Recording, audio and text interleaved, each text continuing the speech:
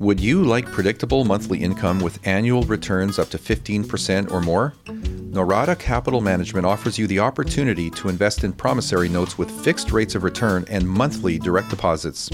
We provide investors with an effortless way to diversify beyond other investment options like stocks and bonds, and even real estate. Our promissory notes have a high rate of return and are 100% passive. Interest is paid monthly, directly into your account, delivering truly effortless income. Many other passive investments offer rates of return in the 4 to 6% range. Our promissory notes have delivered fixed rates of return in the double digits since conception. All notes are in good standing, and Norada has a no default history and reputation. And retirement accounts, such as self-directed IRAs and Roth IRAs, also qualify for this investment. So if you're looking for an effortless investment with predictable monthly income and double-digit returns, then visit our website at noradacapital.com. Learn more at noradacapital.com today. Welcome to Passive Real Estate Investing, the show where busy people like you learn how to build substantial passive income while creating wealth for the long term. And now, here's your host, Marco Santarelli. Welcome to Passive Real Estate Investing, episode 16. I'm your host, Marco Santarelli. And welcome and thanks for joining us again. Today's show is about how to purchase property out of state or out of your area or in another market. It's what I've developed over the years, and I call it the purchase process checklist.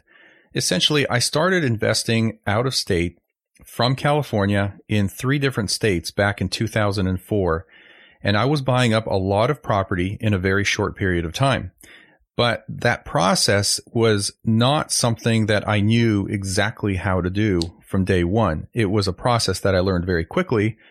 And through that process, I made a lot of mistakes. I did lose some money, but I also learned how to properly, quickly, and efficiently identify investment opportunities, put them under contract, do my due diligence pre-contract, post-contract, and get to a close.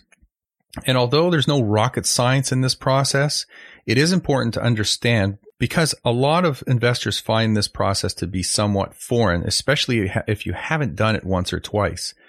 So knowing what to look for and how to purchase property out of state or out of your local area is very important if you want to be successful. Because the truth is a lot of people live in markets that are inflated and overpriced, and the numbers just don't make sense there. For example, coastal markets like in California, New York, New Jersey, the rent to value ratios there are so low, they might be 0.5, 0.4%, 0.3%.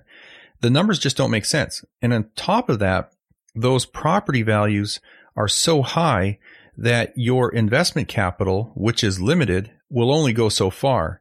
But when you look outside of your local market, you will find markets that are probably better off economically, have better opportunities, more choice for good quality income property, and you'll find that your cash-on-cash returns are higher and your overall down payment will be lower, which means that you can take your fixed amount of down payment capital and leverage that into a larger real estate portfolio, meaning that you can purchase more properties than you could locally. Is your cash working hard for you? Savings accounts and most stocks, bonds, and mutual funds provide little to no real rates of return. How would you like your cash to earn a 15% annual rate of return fully secured by real estate? Our private lending program allows investors to safely invest in our real estate projects without any long-term commitments. Self-directed retirement accounts also qualify. For your free information packet, please visit PassiveRealEstateInvesting.com. That's PassiveRealEstateInvesting.com. So let's start with basically phase number 1, and that is select your market. So once you know what your investment strategy is and you've detailed out your investment criteria, then you can narrow down the markets that meet your strategy and criteria. In other words, there's over 400 markets in the US. You can't be in all those markets, and it's also very difficult to know where to start. But if you define your investment criteria, then you can eliminate the majority of those markets and focus on certain ones. Obviously, we have our favorites. Within our company, we focus on about 8 or 9 different markets for various reasons, but they're all really good markets. Now, if you focus on maximizing your cash flow, then the markets you want to focus on are the ones that provide you higher rent to value ratios. These are typically what I call linear markets. And those are usually found in the Midwest and parts of the Southeast. And if you want to understand linear and cyclical markets a little better, go back and listen to episode number 6. But if your focus is to maximize your appreciation potential, then you'll want to focus on more cyclical markets where prices are still undervalued relative to their historical mean and offer greater upside or greater appreciation potential. And these are going to be markets that are typically experiencing very rapid growth. They'll have lots of jobs and job growth, and they'll have a very strong growth in its population, meaning that there are a lot of people moving into that market. Take the Texas markets like Dallas, Houston, and San Antonio. There we're seeing a tremendous amount of growth in its population. And a lot of these people are flowing in from other states, particularly California, because real estate is cheaper. The cost of living is cheaper. There are a lot of jobs. So these markets are attracting in a lot of people, and that is increasing the demand in these local markets for real estate and for rentals, and that therefore pushes prices up. The bottom line here is to select sound housing markets and those with good economies. So you want a market, like I said, with job growth, preferably with positive in-migration, and that is ideally landlord friendly. Many states offer landlords the ability to quickly and easily evict problem tenants should that situation arise, as opposed to other markets like certain states that will create a more challenging and longer term eviction process. Now, the second phase is to select your property. Now, you do that by considering various neighborhood and property combinations. So after doing your research and deciding on a particular market, now you want to start creating a short list of properties in doing some due diligence on various property and neighborhood combinations. It's important to stick to your criteria. So if you want to stick to premium A-grade neighborhoods, then look at those types of properties. If you are after more of the bread and butter housing in the B-type neighborhoods, then stick to that criteria. This will give you the best balance between cash flow, cap rate, and appreciation potential. Finally, if you are a more aggressive, high cash flow type investor, then you might want to focus on C-type neighborhoods. That's not for everybody. I like to stick to the A and B type neighborhoods because I find that they're going to give me the most stable investment. But once you know your criteria, you can move forward and start looking at properties. Now, if you're working with a turnkey provider or a real estate brokerage, maybe you can get a short list from them so it won't take you very long to actually get a list to evaluate. But if you're shooting darts in the dark and you're looking on the MLS or you're on the internet looking at websites like Zillow and Trulia and whatnot, it might take you a lot longer to sift through dozens, if not hundreds of properties to find candidates that meet your criteria. But you want to look at 5 key things. First and foremost is the condition. Ideally, you want to choose properties that are new or newly renovated. In other words, you want them to be more than just rent ready. You want them to be like new because you don't want to inherit deferred maintenance or maintenance issues right away or within the first few years. Things could happen, but you want to avoid having serious problems, whether it be with the roof, the foundation, the mechanicals in the property. The condition is very important because you don't want to walk into a deferred maintenance situation. Second, you want to consider price. This is usually a function of the neighborhood, but the focus is on the metrics such as cap rate, cash on cash return, and rent to value ratio. So price is important in 2 ways. One, it's important relative to the median price of that market. Are you purchasing above or below the median price? I like to stay near or below that median price. If you're above the median price, often you'll find yourself in better neighborhoods, what I'll call premium neighborhoods, and there's nothing wrong with that. But what you'll find is that as you get into higher priced properties, your rates of return will drop off rather quickly in some cases. Your business gets to a certain size and the cracks start to emerge. Things you used to do in a day are taking a week. You have too many manual processes. You don't have one source of truth. If this is you, you should know these 3 numbers: 37,000, 25, and 1. 37,000, that's the number of businesses which have upgraded to NetSuite by Oracle. NetSuite is the #1 cloud financial system, streamlining accounting, financial management, inventory, HR, and more. 25. NetSuite turns 25 this year. That's 25 years of helping businesses do more with less, close their books in days, not weeks, and drive down costs. and one, because your business is one of a kind. So you get a customized solution for all your KPIs, that's your key performance indicators, in one efficient system with one source of truth. Manage risk, get reliable forecasts, and improve margins. Everything you need to grow, all in one place. Right now, download NetSuite's popular KPI checklist designed to give you consistently excellent performance, absolutely free at netsuite.com/real estate. That's netsuite.com/real estate to get your own KPI checklist. netsuite.com/real estate. Next, you want to look at the cap rate. Now, this will vary by market, and it'll certainly vary from neighborhood to neighborhood within a given market. But ideally, you want to have a cap rate or capitalization rate over 8%. The key thing here is you want your cap rate to be higher than your mortgage interest rate, but even if it isn't, you still want properties with a cap rate of 8% or higher. Next, consider the cash-on-cash return of these properties you're looking at. Same as the cap rate, but with financing factored in. So your cash-on-cash return could easily be in the double digits, in the teens, or even the 20% plus range with leverage. So if you have 20% down or 25% down on a property, you will find your cash-on-cash return will jump up by a factor of 2 to 3 times or more. Then you want to consider the rent-to-value ratio. And again, this is just a quick metric. It's a litmus test. Ideally, you want to see that rent-to-value ratio be 1% or more. You never want it to be below 0.7%, but over 1% is a great situation. Now, as part of your due diligence, you want to review the details of the property, and this includes the scope of work if it was a newly renovated property.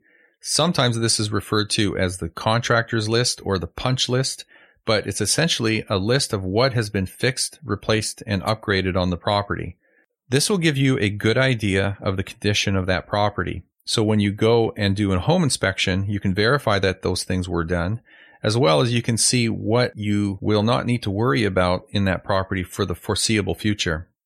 And then also you want to review the exterior and interior photos to get a good idea of the condition and the layout of the property. Again, this is just part of your due diligence. It's not to see if you would live there or not, because keep in mind that a lot of properties are very desirable and will be leased all the time, but they may not be to your own personal tastes or preferences. So the action items here are to do your due diligence, research properties, create a short list, and narrow it down to the point where you can put a property or two under contract.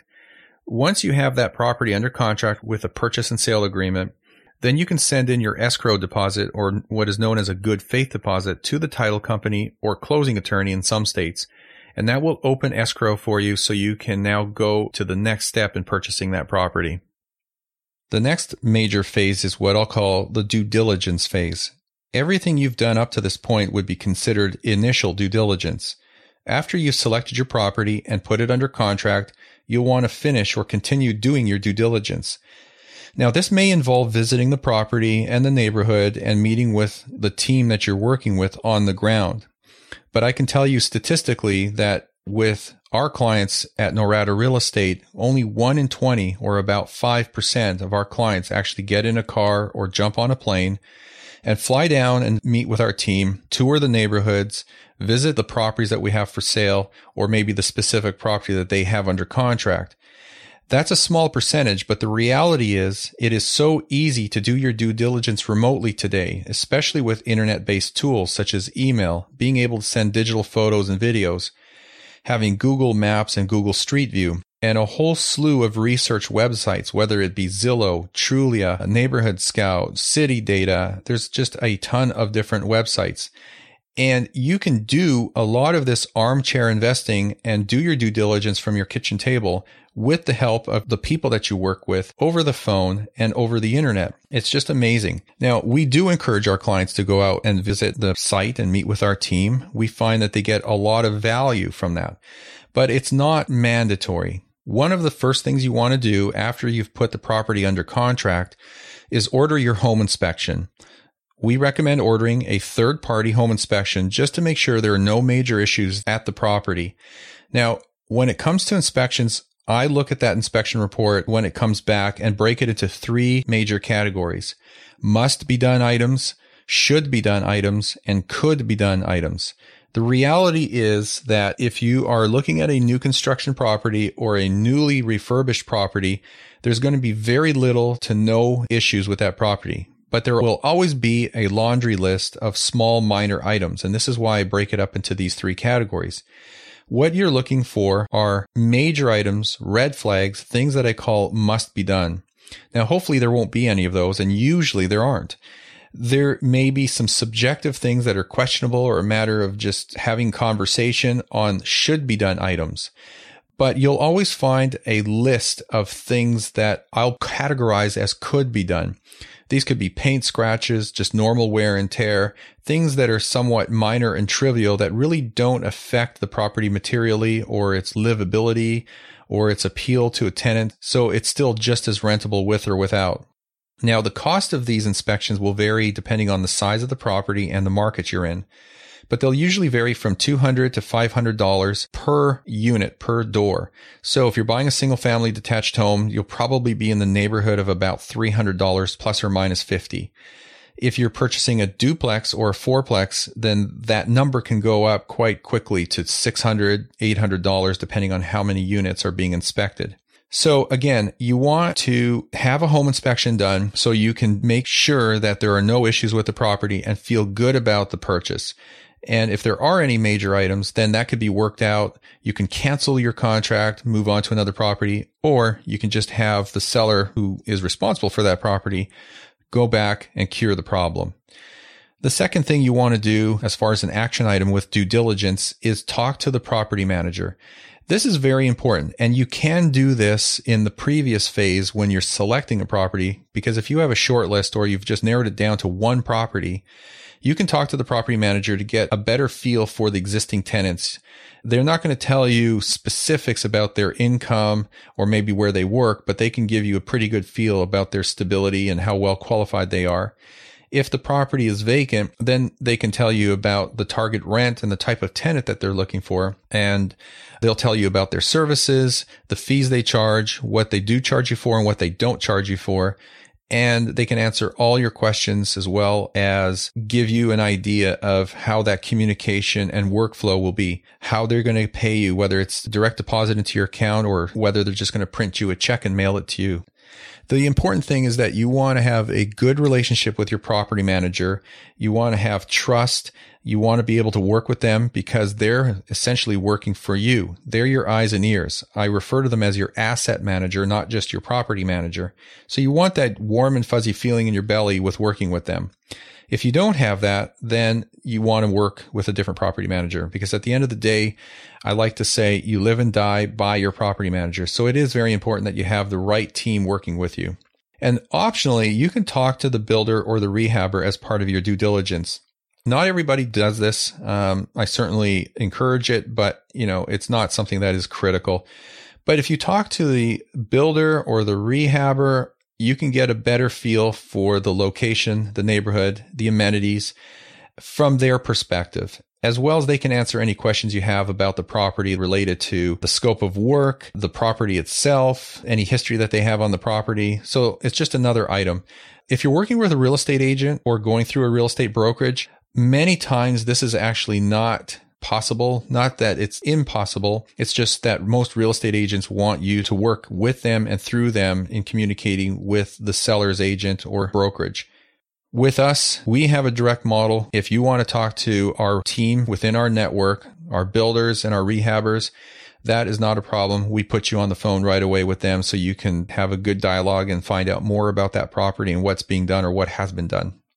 Now, the next phase is financing, and this is not a phase that happens after your due diligence. It happens in tandem and runs in parallel with your due diligence. If you're financing your property, then you'll want to work closely with your loan officer. It's important that you communicate with them and get them everything they need in order to continue putting your file together in order to submit that into underwriting.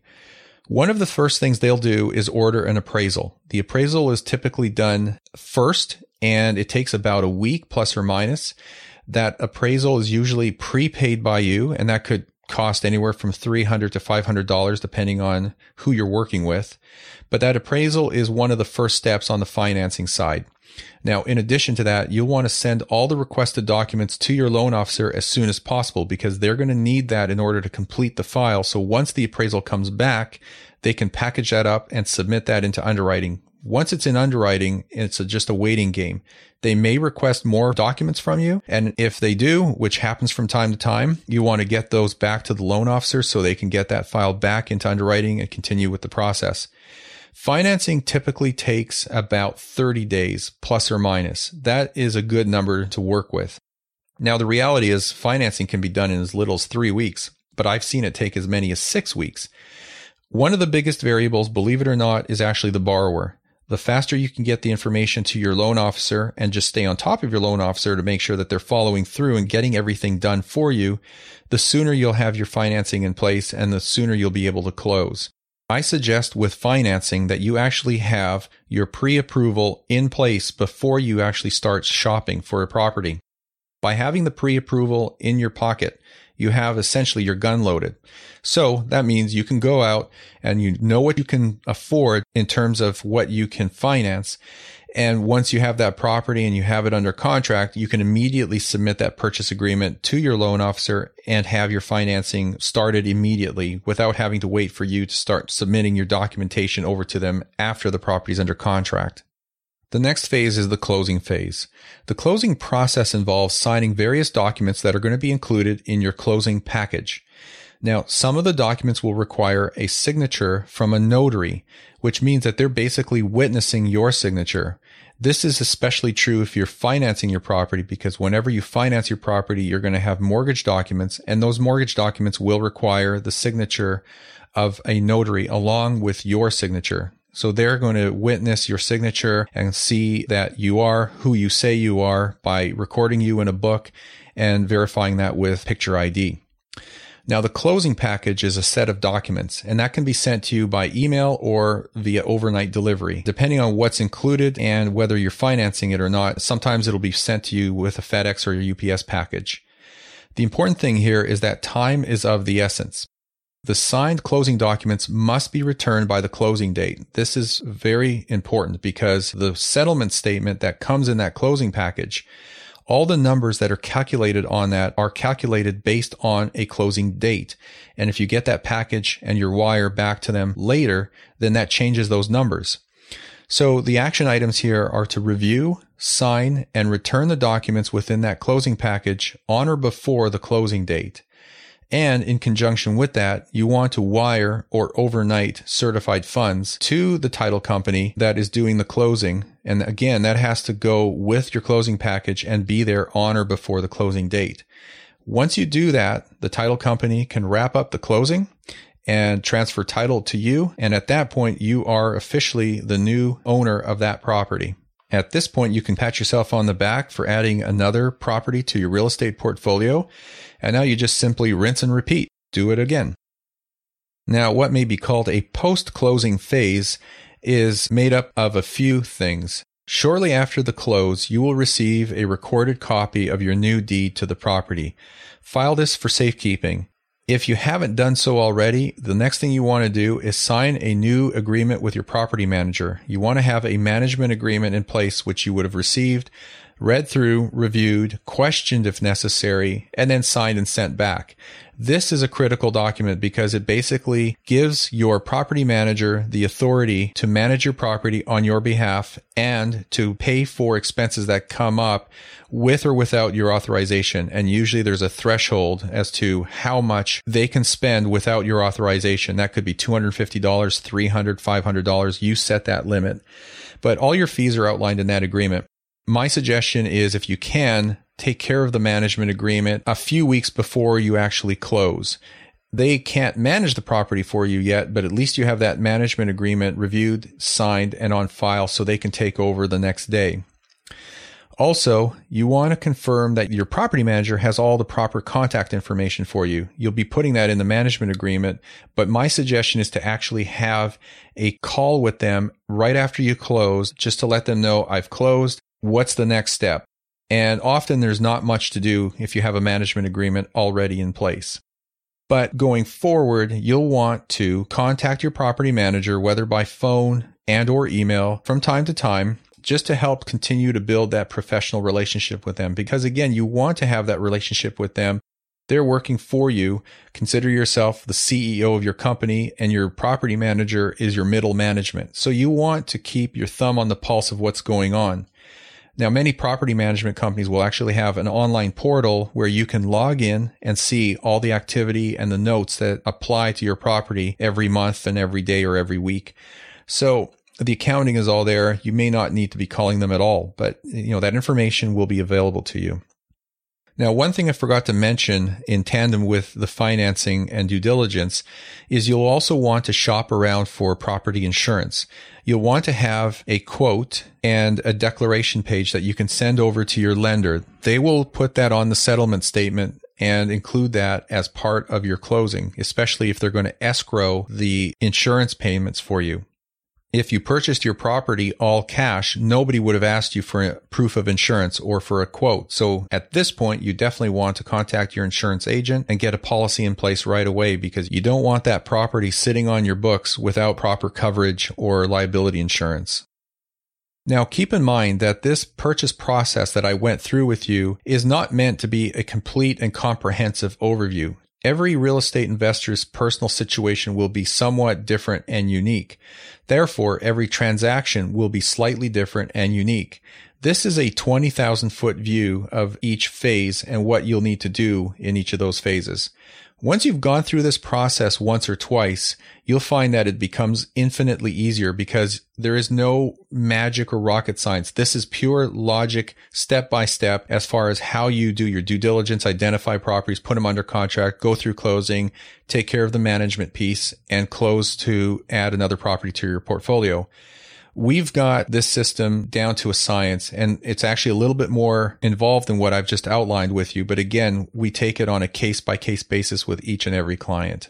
So hopefully this was helpful. If you have any questions, give one of our investment counselors a call. We can walk you through this a little bit more in detail, but it is pretty straightforward, and we're always happy to help. Well, that about wraps it up. Don't forget to download our free report, The Ultimate Guide to Passive Real Estate Investing. You can find that on our website, passiverealestateinvesting.com. And if you have any questions or topic suggestions, please do submit those via our contact form. We also have a voice mail system on our website. You can click a button and record a message, and it'll be sent directly to me. Please remember to subscribe if you're listening to this for the first time on our website, or just found one of the episodes. We put out content every week, so subscribe and enjoy the future content episodes we have. And if you haven't heard, we have these really cool new coffee mugs. They are Keep Calm and Invest On, and we're giving them out for free. All you have to do is leave us a rating and review on iTunes. Email us at reviews@noradarealestate.com, and we will mail you a brand new mug later this month. So again, thanks for listening. It's great to have you here, and we'll see you on the next episode.